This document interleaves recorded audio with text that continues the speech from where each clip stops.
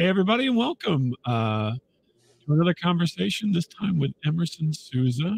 Emerson is the host of Here's Some Evil, wherever you find things to listen to, I suppose. Is that right, Emerson? That's correct. Yeah, Spotify, Apple, and Google. Yeah. Do you have like a specific URL you tell people, or no?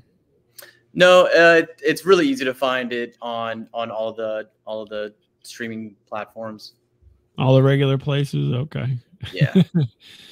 So I talked to Emerson, what was it, a week ago, 2 weeks ago? Yeah, about a week and a half ago. Okay. Oh, you go right in the middle. I say a week or two. You say a week and a half. We're all good. And we had a nice conversation, but I wanted to learn more about why. So why do you call it Here's Some Evil? The name of your show. Yeah, that's a really good question. There's a massive misconception that it's about. I even had somebody ask me if it was some sort of relation to Satanism, which has nothing to do with anything like that. Well, you know, the evil part, maybe. I don't know. Yeah, no, I get it. I really don't blame people for having the variability in interpretation. But so originally, it's going to start off silly, but it'll make sense at the end. I was moving into a new apartment, and I was looking for just some household things to buy for my place, and so one thing that I've always kind of had somewhat of an affinity for is skulls. Skulls and skeletons, and there's one behind your head there. Yeah. Well, that's other than your own. Yeah, there's one. It's my podcast logo behind me. Yeah, I was guessing with the whole covering the mouth thing. So right. So I was looking for, like I said, things to decorate my place with, and I came across this kitchen mat. And on the bottom, not on the bottom, across the middle, it had 3 skeletons sitting similarly to the Hear Some Evil, or sorry, yeah, Hear Some Evil. No, sorry, Hear No Evil, Speak No Evil, See No Evil. The classic image of the monkeys. Yeah. Usually the monkeys with holding their eyes or ears or mouth. Yeah. Exactly. So the middle one, it had so it was the Speak No Evil on the left, the See No Evil on the right, and on the middle it said Hear Some Evil with the skeleton holding up like the rocker sign. Oh, gotcha. Yeah. The Il Cornuto, right? I think that's what it's called. Yeah, exactly. So I thought it was really cool, and just because of my background. So I grew up in a very religious household. I was very much the black sheep of my family. My entire family, they're Christian Baptists for the most part, and at a very, very young age, I just I didn't quite agree with the ideology. I didn't quite agree with a lot of things that my family was with their affiliation of religion in the church, and back then I was a big time skateboarder. I loved punk music, and as I started becoming more of my own person, I became a little bit more curious as far as things outside of my family's religion and the things that they're interested in. And when I would try to have conversations with them, especially my grandmother, I always found it a hard time getting to an actual conversation. It would be mostly an argument followed by a quick dismissal of the things that I wanted to talk about. And it wasn't, like I said, it wasn't for argumentative sake. It was more so just to kind of just to learn a little bit more about each other and give them a better glimpse of who I am as a person. And I don't really have any ill will towards anybody or any bad intentions towards anything. I was just thinking differently than they were.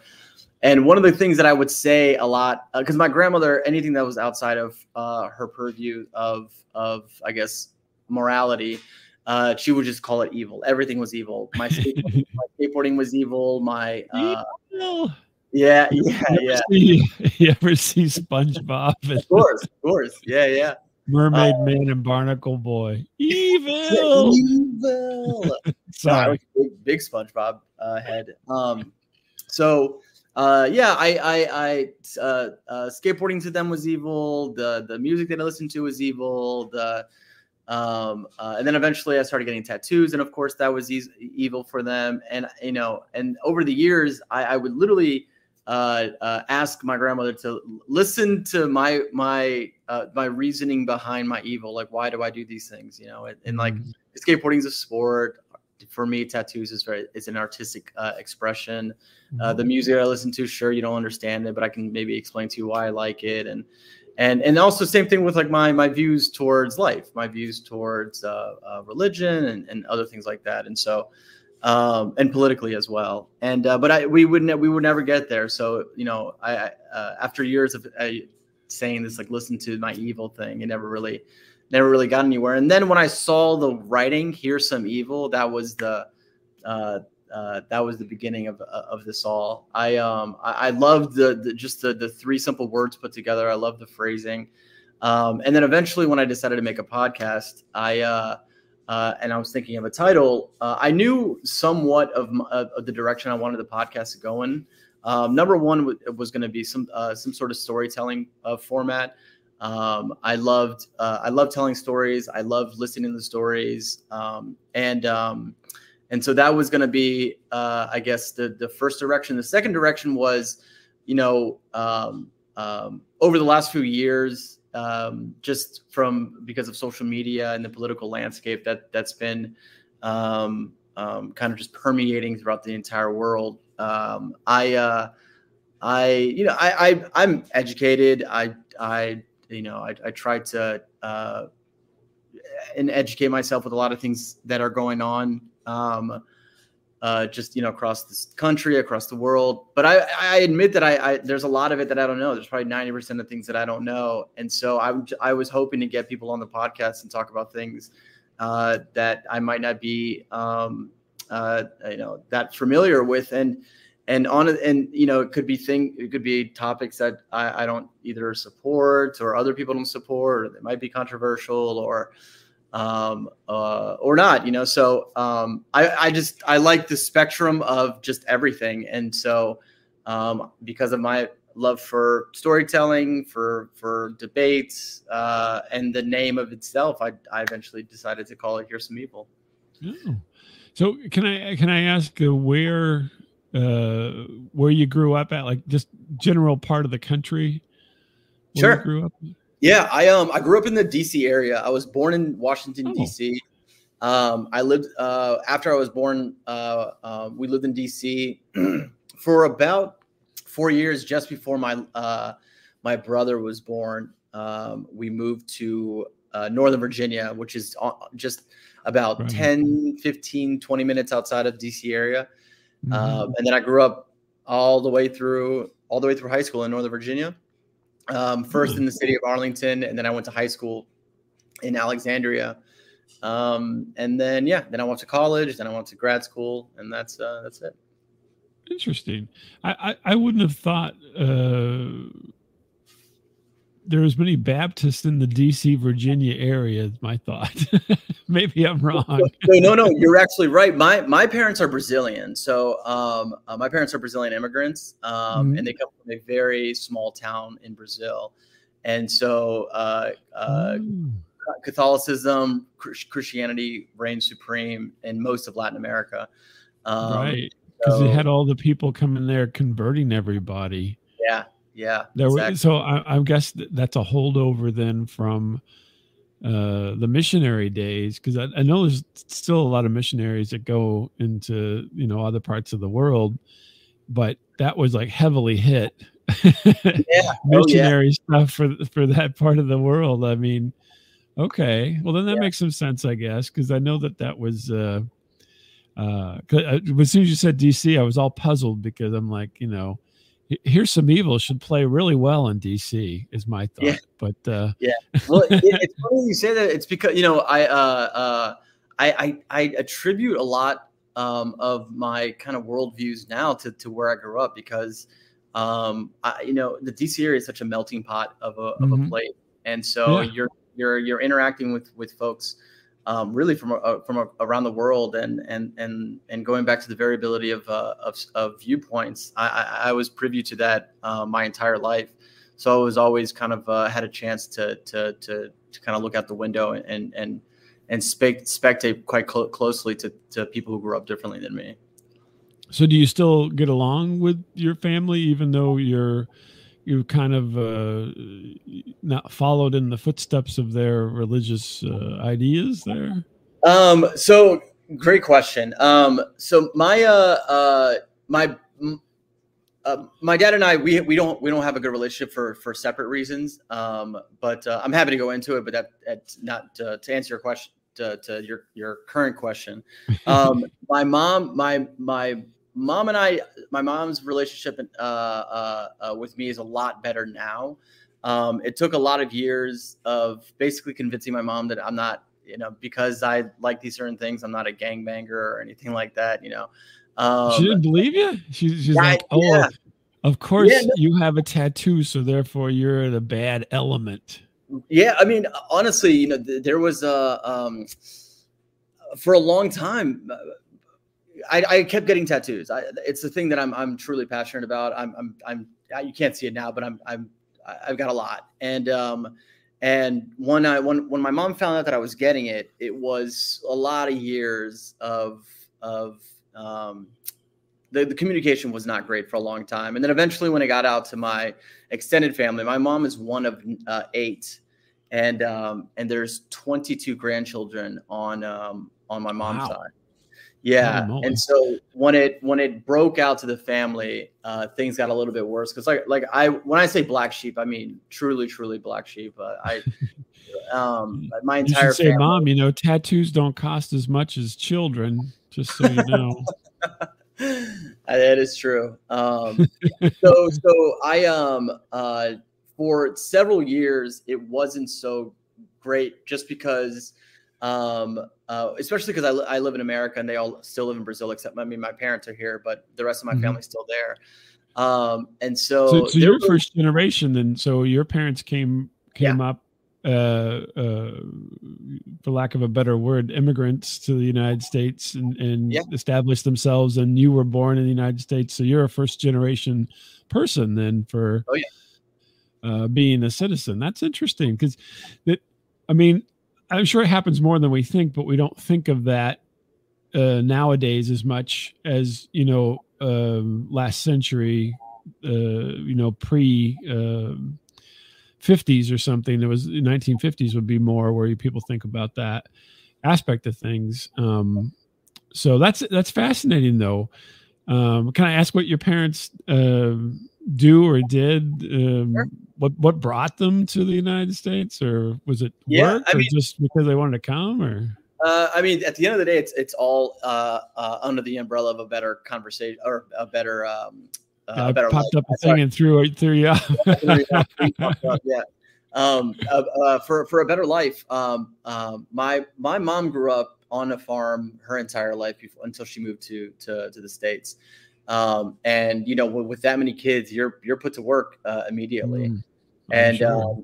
And so it wasn't until they moved out of the farm that they got a chance to live in the city. And but they still, they got a chance to attend school, but they were working at the very young age. And my grandparents on my mom's side were never wealthy. It was always, paycheck to paycheck, especially trying to feed, 8 different children.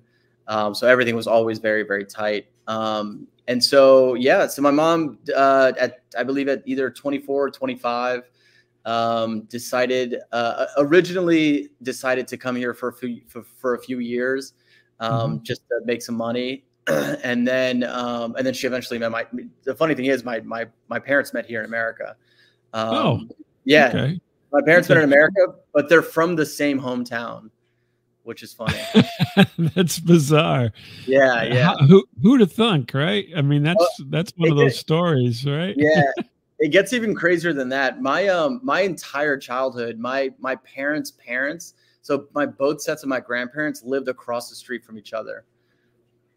Oh, but that wasn't the case before they both came up. Before they met, no. So by sheer coincidence, they moved. Wow. Yeah. So just before they got together, my both their parents ended up moving across the street from each other. They're a little diagonally, but still, I mean, it's within the same intents and purposes. Yeah, exactly. Yeah.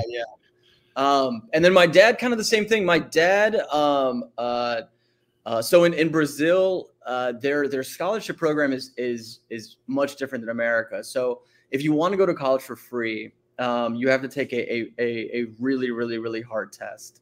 Mm-hmm. And my dad actually grew up wealthy, but then my dad comes from a long line of alcoholics, mm-hmm. and so his father eventually gambled away their entire net worth. And so he eventually had to become a school bus driver, and that was this whole thing. So my dad didn't have any money for college, and so he was like, if I don't get a scholarship, I'm not going to go to college. Yeah. So my dad ended up trying really, really hard to get free schooling, and then when he couldn't, he didn't want to go back to his hometown to kind of start from square one like my grandfather was. So he ended up getting he had some internship within the government as he was trying to pass his test, and then eventually when he couldn't, like a lot of his friends, at the same time, a lot of his friends were moving to America. And so because he had so many connections, he came as well. And then, like a lot of immigrants, it's a lot of trade work. So my dad's been working construction for it's got to be 30 some years now. Oh my. Yeah. That's a tough life. Yeah. Oh, for sure. When my parents got together, they started a small peanut, like a roasted peanut cart business that they had for quite some time. But my dad was still doing construction. He still does it today. Mm-hmm. And then my mom started a shoe shine business that she did for 20 years. Wow. So that's hard. That's hard work. I mean, all of that is hard. I mean, selling peanuts, you still got to be there to sell them. So, but the construction and shoe shining, much more, kind of a work that you really got to do. We're also, we're lucky that we don't have to work quite as hard, you and I, let's just say, as our parents did. Because we were fortunate enough to get education and, get these cushy jobs where you get to sit around and stuff. So, yeah. But no, that's wild. And construction is, it can be great and it can be horrible. Unfortunately, there doesn't seem to be a lot of in between on some of those situations. But I learned early on that I didn't want to go down that path. Yeah, pay attention, you'll know, right? Just from my father's perspective and his experience, and also it's for when you're young, when you're in high school or in college, it's a great way to make quick and easy money. Mm-hmm. But some summer days were just so hot, and mm-hmm. when you're carrying a wheelbarrow around of bricks and cinder block and a bunch of other rubbish. Well, just in the wear on your body. Because you can't say, oh, my back hurts today. I don't think I'm going to be doing that. Yeah. Unfortunately, people don't go for that too much in the trade. They're like, what? Then you're fired.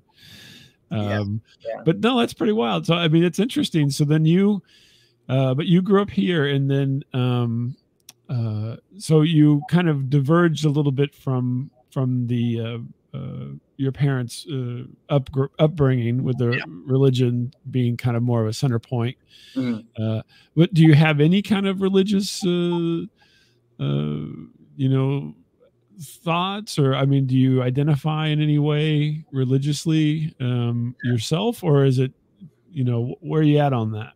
Yeah, I mean, my best description is that I'm agnostic. I would never ever call myself an atheist just because I'm completely unsure. Mm-hmm. I in a weird way, I do believe in some sort of higher power. I have a hard time calling it a god. I mean, I think if there's a god, I would say, I mean, my thoughts are it's the universe itself, as the creator of life. I don't know. I don't. That's the extent of my belief. I'm not very spiritual. You don't subscribe to the panspermia thought, where we were seeded by something or someone or something. No, I'm just asking. No, I'm not pushing that agenda. Just asking. Yeah, no. Please ask. Honestly, I'm quite an open book, so feel free to ask anything. I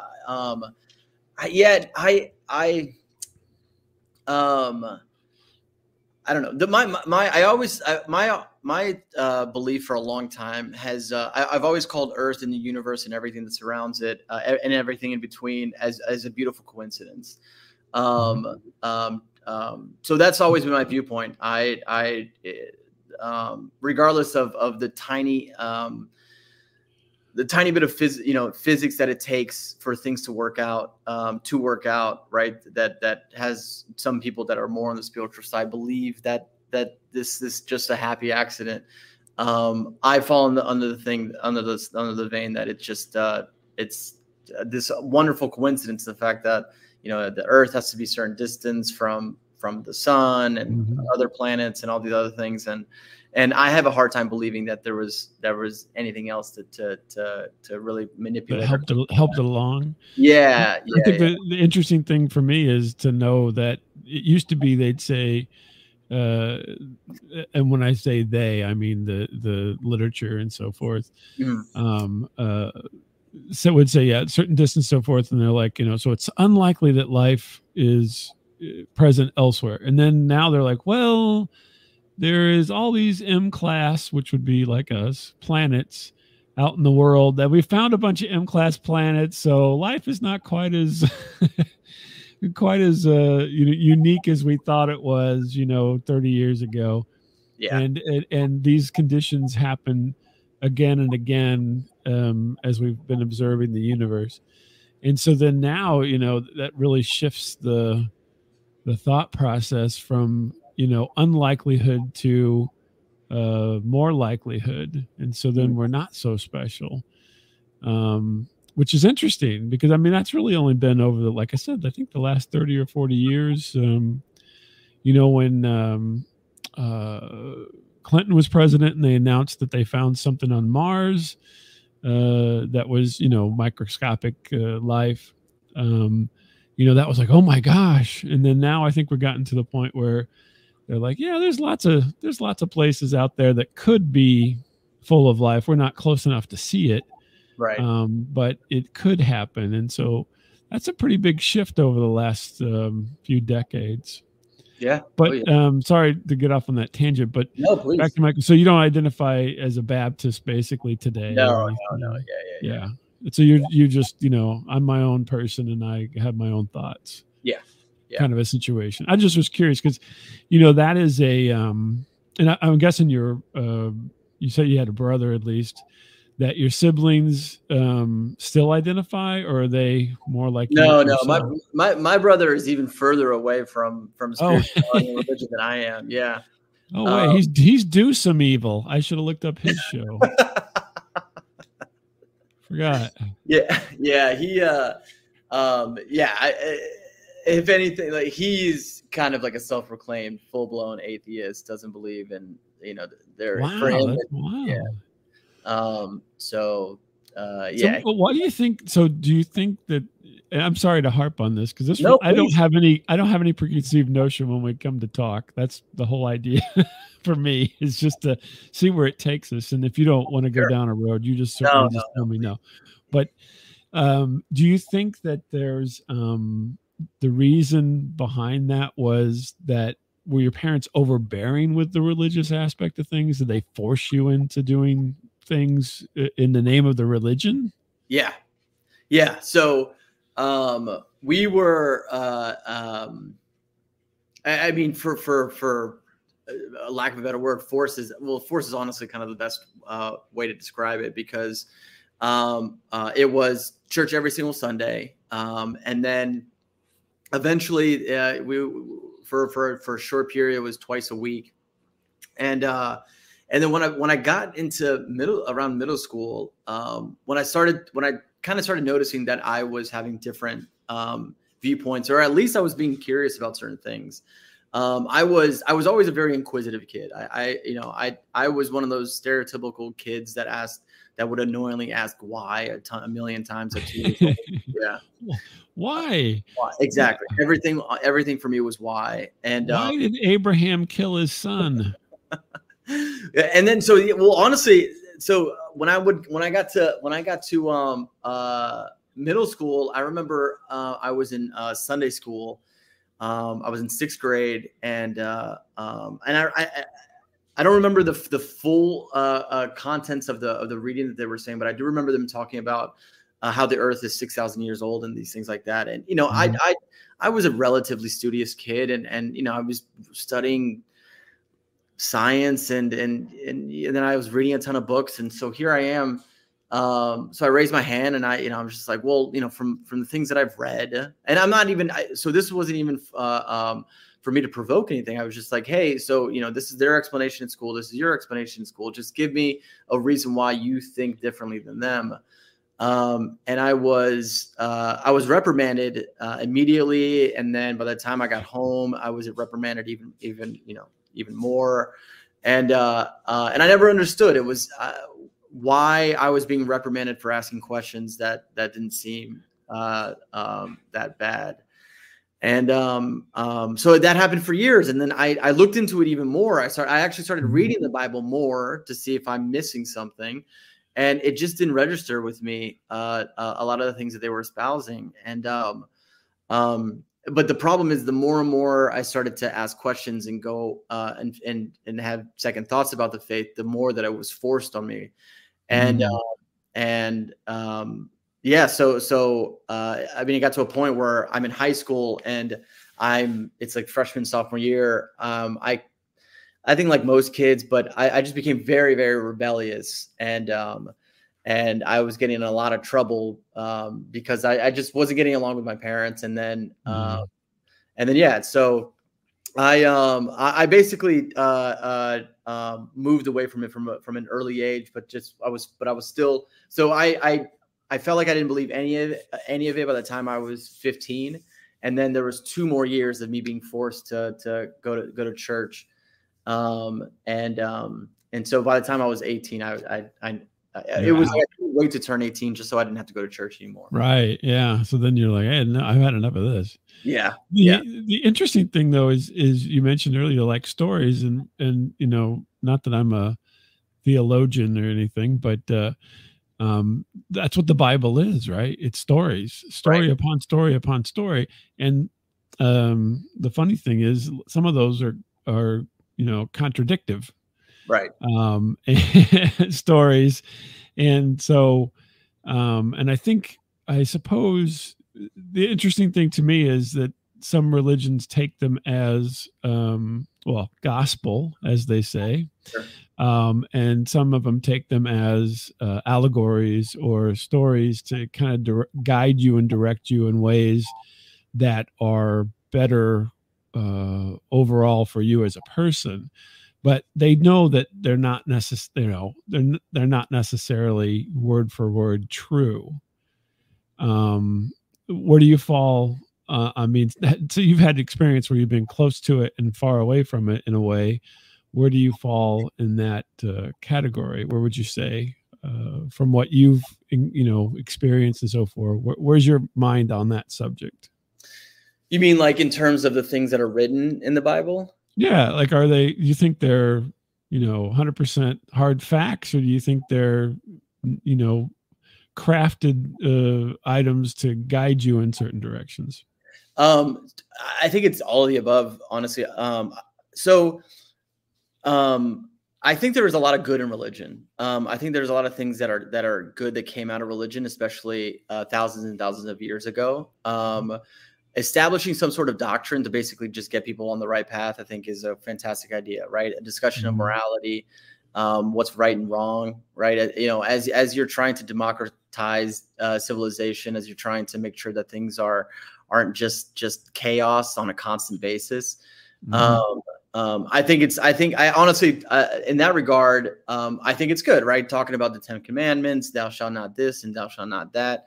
I think those are good things, right? Making sure that that there's repercussions for murder and theft and adultery and blah, blah, blah, right? So I think all of those, I'd support that in that regard. And I think that there's part of the Bible that makes sure that people are on the right track for those certain things, right? So so as far as, you know, not necessarily fact, but as far as the certain parts of the Bible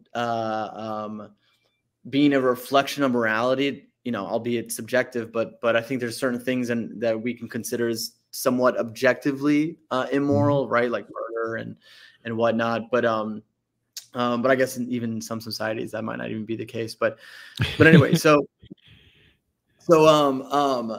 I think that there's things like that. It makes sense to me as to its existence. But on the contrary, somebody mentioned this to me years and years ago, and I thought it was such an interesting concept where to expand on the idea of like morality, right? So of course they didn't just talk about murder, right? They talked about the clothing that you wear, and certain, you know, if you wear two separate pieces of clothing, that's considered wrong in the Bible, and so it has to be one single cloth or something like that, right? So there's actually a great book that talks. Have you ever heard or read The Year of Living Biblically? No, I've never come across it. Yeah, so it's by an author named, his name's A.J. Jacobs, and I would probably not do very well myself living biblically.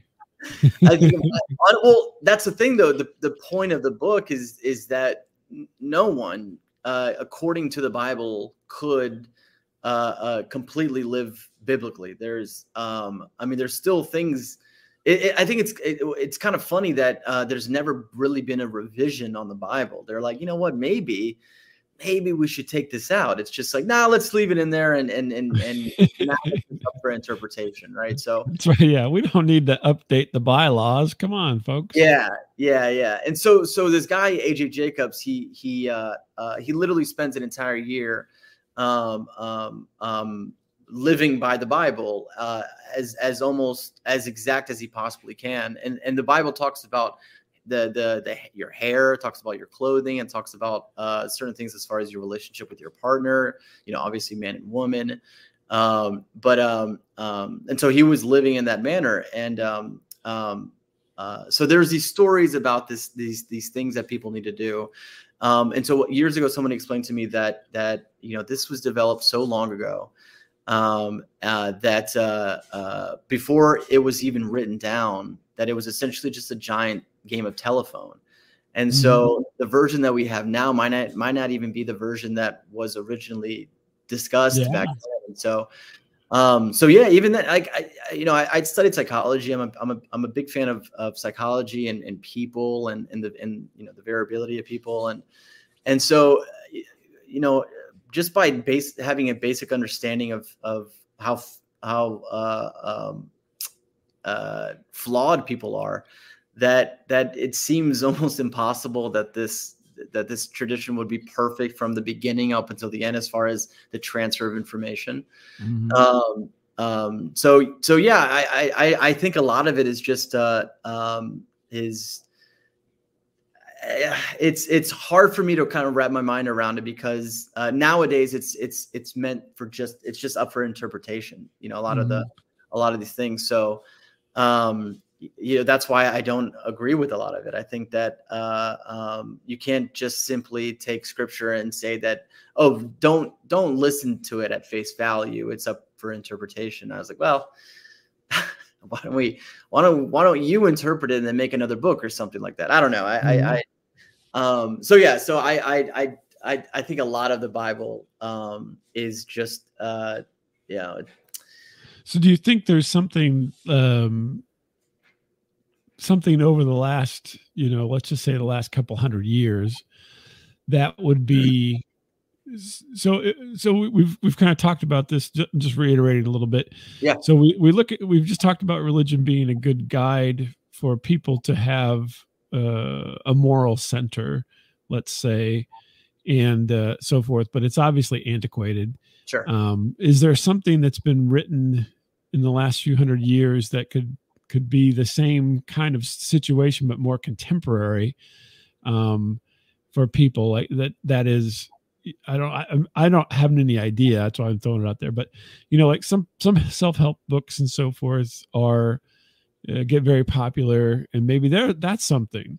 But do you think there's something that is in the literature now over the last couple hundred years that would be more contemporary that could give people that same kind of moral center? Well, okay. So as far as the literature goes, so before you finish the question, the first thing that came to mind was simply just governmental laws. Obviously, that's not a basis for morality, but I guess maybe in a way. But now we've evolved to the point where and this is my opinion, but we evolved to a point where that's why we have the whole separation of church and state. Now we have a separate set of rules that are governed by these political officials. And it's etched in stone in a way. I mean, obviously it can be changed, but right. I just feel like because we have laws, I mean, laws will also change over time, but we have set laws now that we abide by. And so we know that if you were to, murder somebody, right, that's, we know the consequences based on our judicial system. But as far as like a guidance for morality, I don't know. I think there's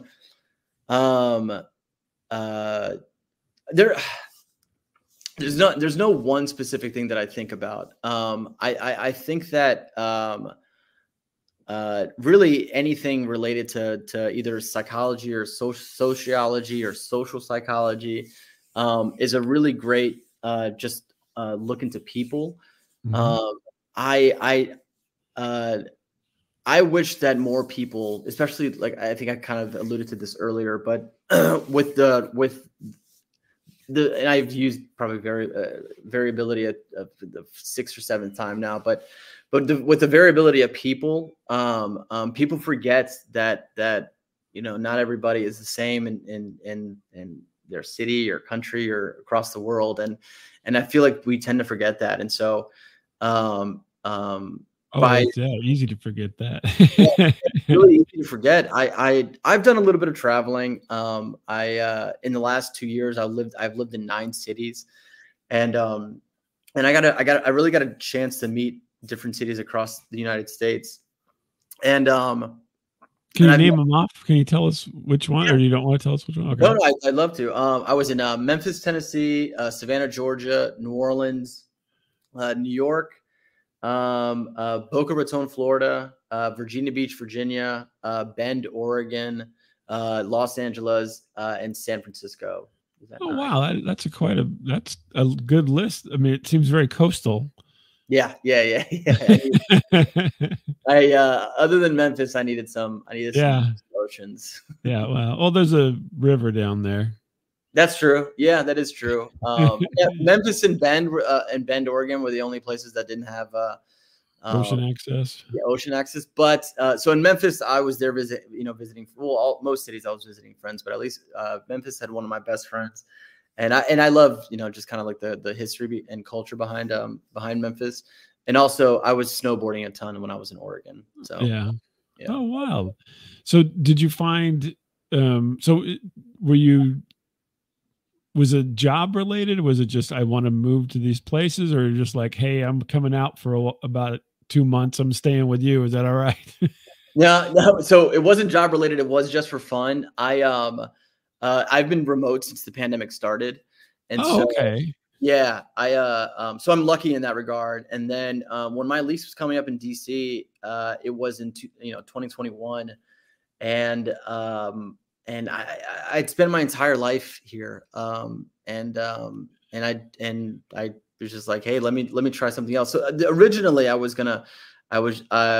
Memphis was the first city that I went to, and I called my buddy Mhm, up, and then no, I didn't stay with any friends because I knew I was going to stay long term. So mhm. all these different cities, everywhere but LA. Well, no, I guess in LA I stayed in Airbnb too. So all the other cities except LA and San Francisco, I stayed in Airbnbs. Oh, Um, really? So you basically use them as like rent in a yeah. way. Yeah, Oh, yeah. like a long-term situation. Yeah, during the pandemic, Airbnb knocked off 30% off of any stay longer than a month, longer than 30 days.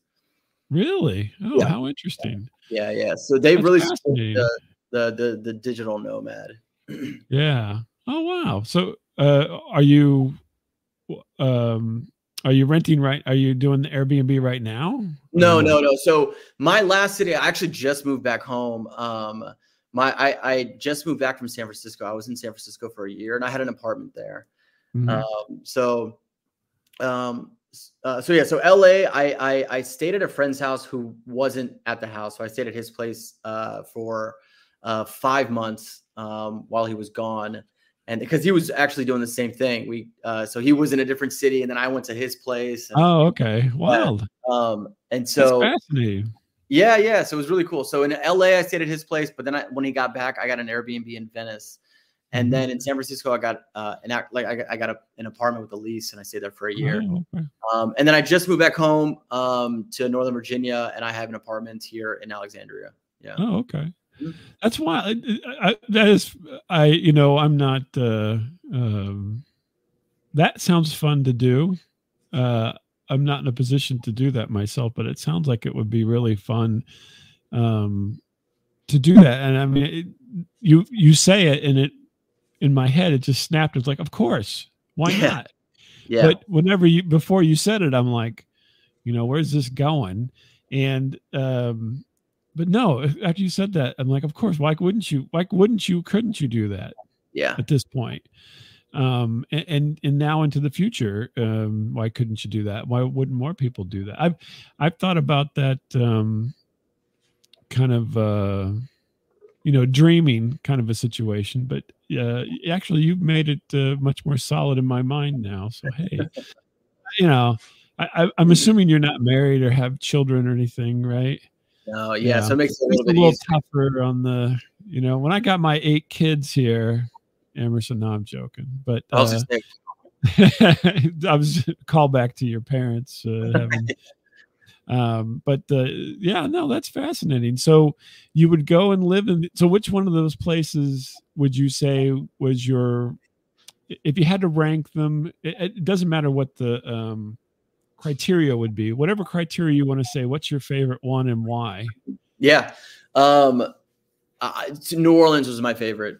I, uh, so being from the DC area, I've always loved being around different people. Mhm. I love learning about where people come from. I love learning about the foods that they eat. I love learning about the things that they talk about or the music that they listen to. I've always had just this profound interest in really anybody that's different than me. Mhm. And so New Orleans had the most culture out of any other city that I've ever been to. Um, and because even though DC is a melting pot, it's a mixture of culture, right? So Mhm. you're only getting a certain percentages of culture. You're not getting full blown culture like New Orleans is, where it's I mean it permeates the entire city. This beautiful uh, uh, uh, that the Cajun culture is it's unbelievable, and it's not a small pocket of the city. It's the entire Right. city. Everybody up there is obsessed with the music. Everybody there is obsessed with their food. Everybody knows how to cook the food. And they know all the best jazz clubs and the best places to hear music. And it's the most lively city it's the liveliest city that I've ever been in. Wow. And the people there are incredibly friendly. They're incredibly affable. I've been to other cities before where so San Francisco is the complete opposite. I loved it. It's beautiful. It's very aesthetically pleasing. But people from San Francisco might not take too kindly to this, but it wasn't as friendly as I was hoping it to be. And I don't mean that people were rude. I don't mean that people were being territorial. But I'm a very, I want to make friends with everybody because I work remote. I in all these different cities that I went to, I would go to different coffee shops and I would introduce myself to people and just to make friends or just to make a friend for a day, even if we never talk again. I truly love doing that. And when I was in New Orleans, I mean, it was really, if I didn't already have plans and booked an Airbnb to the next city and flights and I would have stayed in New Orleans much longer because by the time I left, the amount of people that I met, the amount of friends that I accumulated was profound. Wild. So, that's interesting. Yeah. That's such a great. You paint such a good picture of that kind of lifestyle, because I think sometimes if you say that, people would think, well, weren't you lonely because you didn't know anybody, or what happens if would you have any support system? Like you're a psychology person, so support systems are a big thing, right? So and so whenever you're doing something like that, your support system would be in Virginia, family support system mostly, and people you grew up with and for years, whereas now you're in a place that you don't know, possibly only know a few people, and are mostly surrounded by, in your vernacular, potential friends, but not friends right away. So that's interesting. Yeah, so I guess you didn't find any of that overwhelming, apparently. Obviously. No, I'm really fortunate in a specific way. I don't think I'll ever be lonely. I think I get cabin fever too easily in my apartment. Even working from home for me is tough because I'm not interacting with anybody that it's not virtually. But obviously, it's afforded me the opportunity to do the traveling and become a digital nomad. But going to a city and not know anybody, it's not a burden to me at all. I'll go to a coffee shop. I'll eventually make friends. I've never had an issue with not necessarily making friends, but approaching people. So can I ask, have you had any negative encounters? Oh, yeah. San Francisco was riddled with negative encounters. Were people, trying to take advantage of your friendliness, or? In that regard? No. That's a really good question, actually. I think I got really lucky with a lot of people that I met. I would say that, regardless of me being friendly, I think that there is somewhat of a subconscious kind of vetting process. I still pay attention to who that person's are and who their character is. And if I'm getting not the greatest vibes, I'm not going to just go over to someone's house or, I won't invite anybody back to my Airbnb there, where I'm living. If anything, as I'm meeting people, I'm like, hey, let's grab a drink or let's grab a coffee, or, if anyone's inviting me to some house party, I'll even drive by and check it out and see if there's multiple people coming in. That's a good question. So as far as a car though, did you travel by car to all these places? Is that the idea? I flew everywhere. And in some places when I was living in LA, I rented a car. And you gotta have a car in LA. Thank goodness. Yeah. What else are you gonna do all day other than sit in traffic? Yeah. And then I Ubered or took a Lyft everywhere for the most part. I also traveled around with my longboard. So places like Memphis and Savannah, I was able to get around with my longboard. But also, I don't know if you've ever heard of Turo, Turo. Oh yeah, you can rent a car. Yeah, yeah, it's better than any rental car service that I've ever had experience with. And that's where people basically rent their cars out to you. Yeah, exactly, and it's significantly cheaper than Enterprise or anything else. So, wow, okay. Yeah, Man, now you should be talking about some of this stuff. Tips and things for idiot people who can't figure it out like me. See? Yeah, I mean, yeah, I should. I'd love to. I'd highly recommend it. So it's really easy. I rented a car in LA for an entire month for $500. That's what kind of car was it? It was like a 1994 Impala, but the thing is, oh, okay. Yeah, it was a little run down, but the funny thing is, it's you're not liable if the car has mechanical issues beforehand.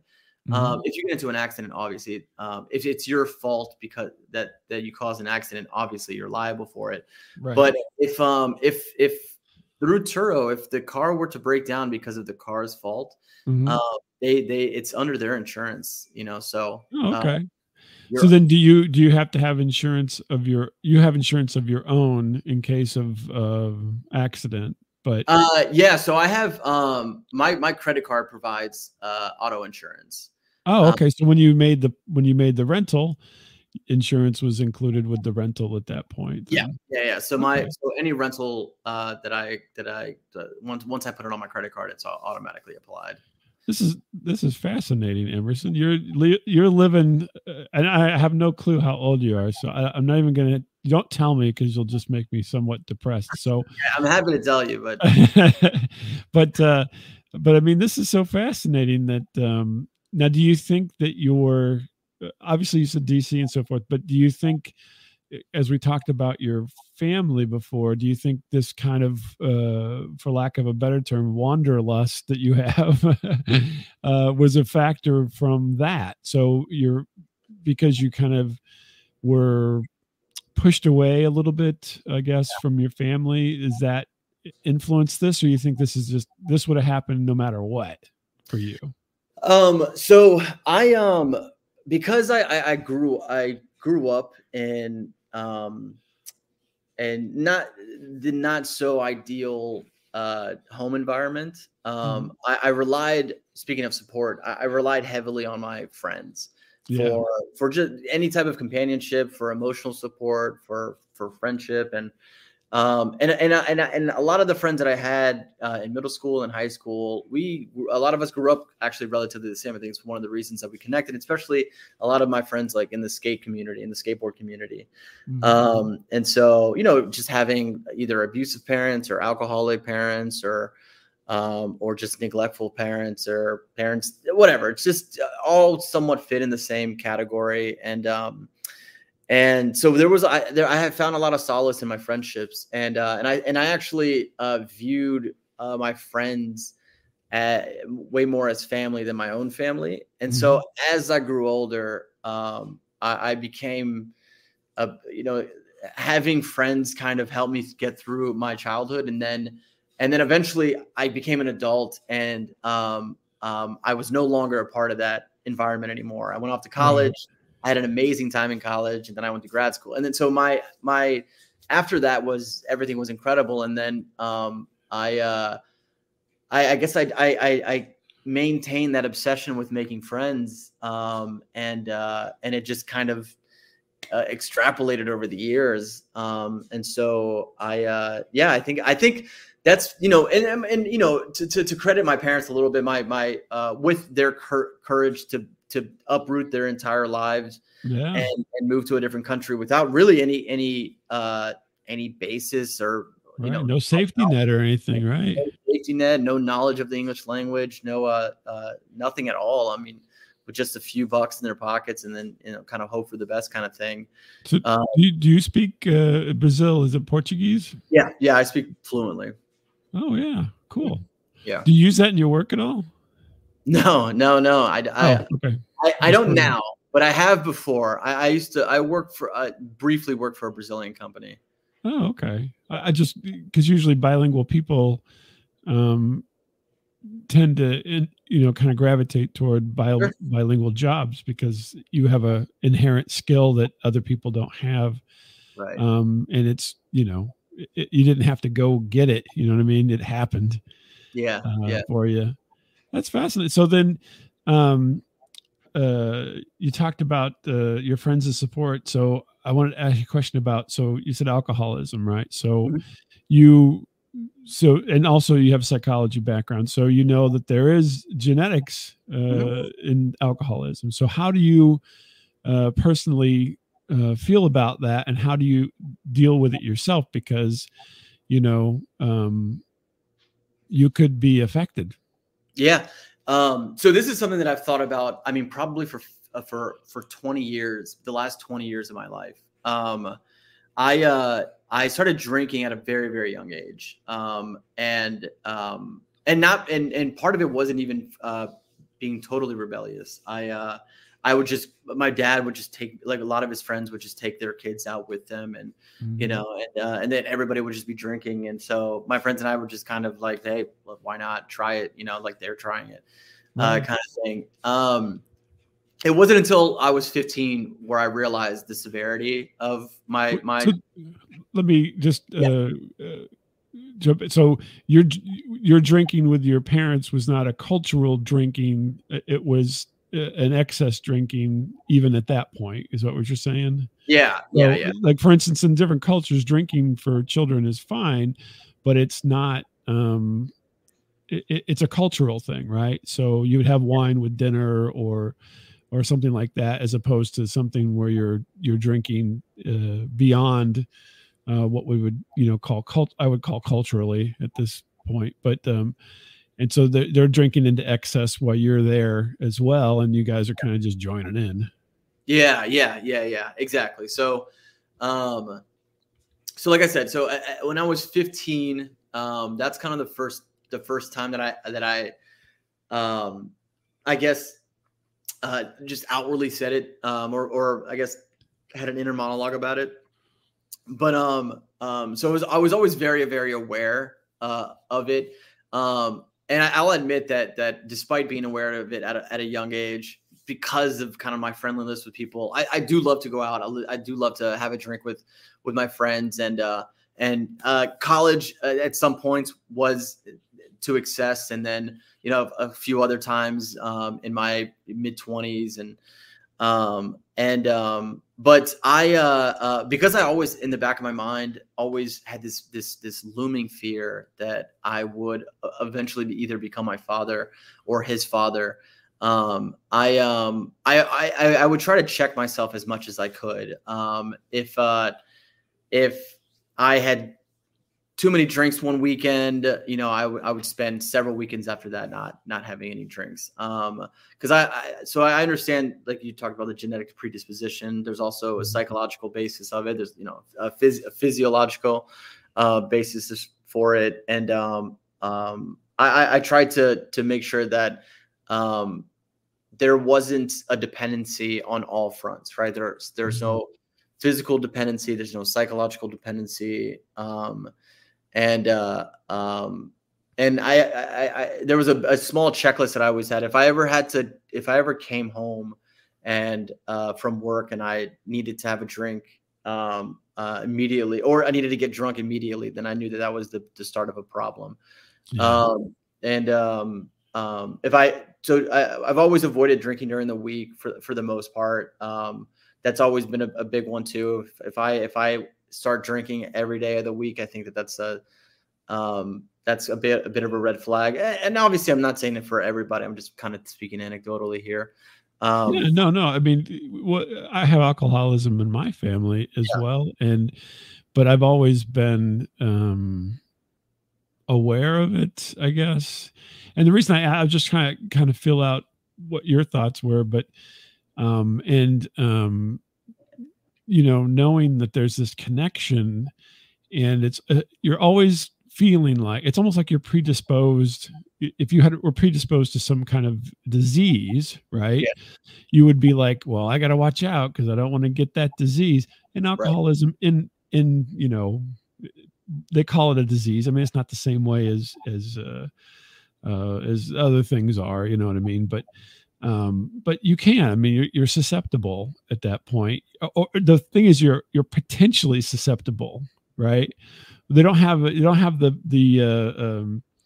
COVID test for alcoholism where you can spit on a thing and Yeah. and it says, hey, watch out, you're going to be an alcoholic if you don't test yourself. There's none of that yet, right? Right. And Right.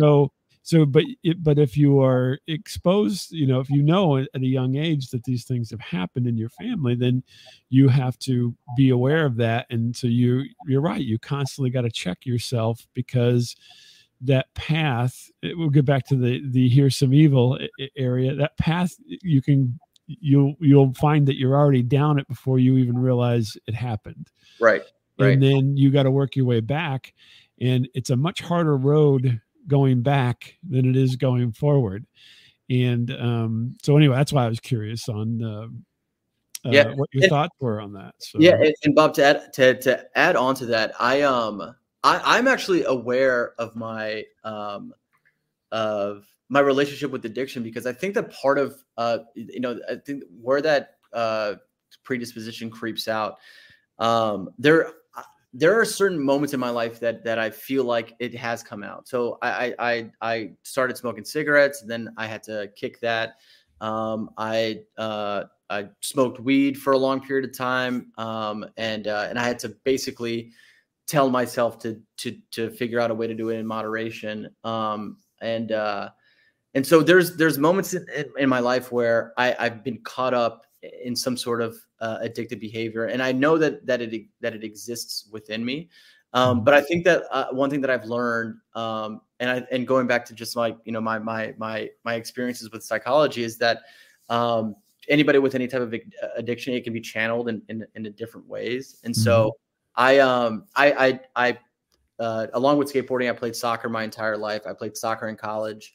So I've always channeled my, I guess, addiction towards something. And so I've always been, an avid reader. I started getting really into comedy about a couple of years ago, and started reading all these comedy books. And then I tried stand up, and that's the stand up ended up leading me, part of it leading me to the podcast, because I just fell in love with the comedic world.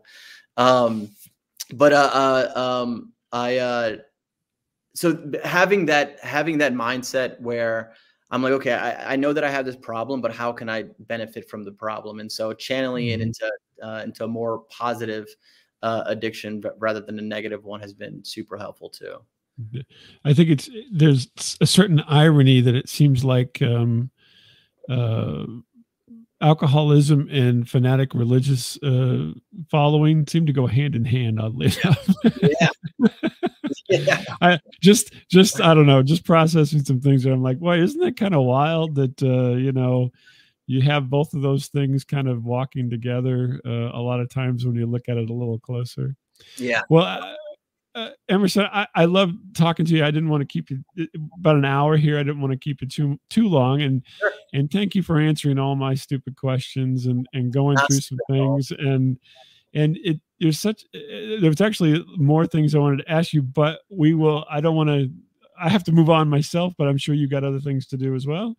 Sure. And but thank you for being here today, and thanks for sharing. And all the best for you. And if you're ever in St. Louis, you certainly send me a note. I'm not going to let you drive my car or sleep in my house, but I'll be happy to go take you to lunch. Sounds good, Bob. Thank you so much. I really do appreciate being on your show. And this is a really fun time. I have a really good, I really like talking to you. Good deal. All right. Till next time, folks. Bye, everyone.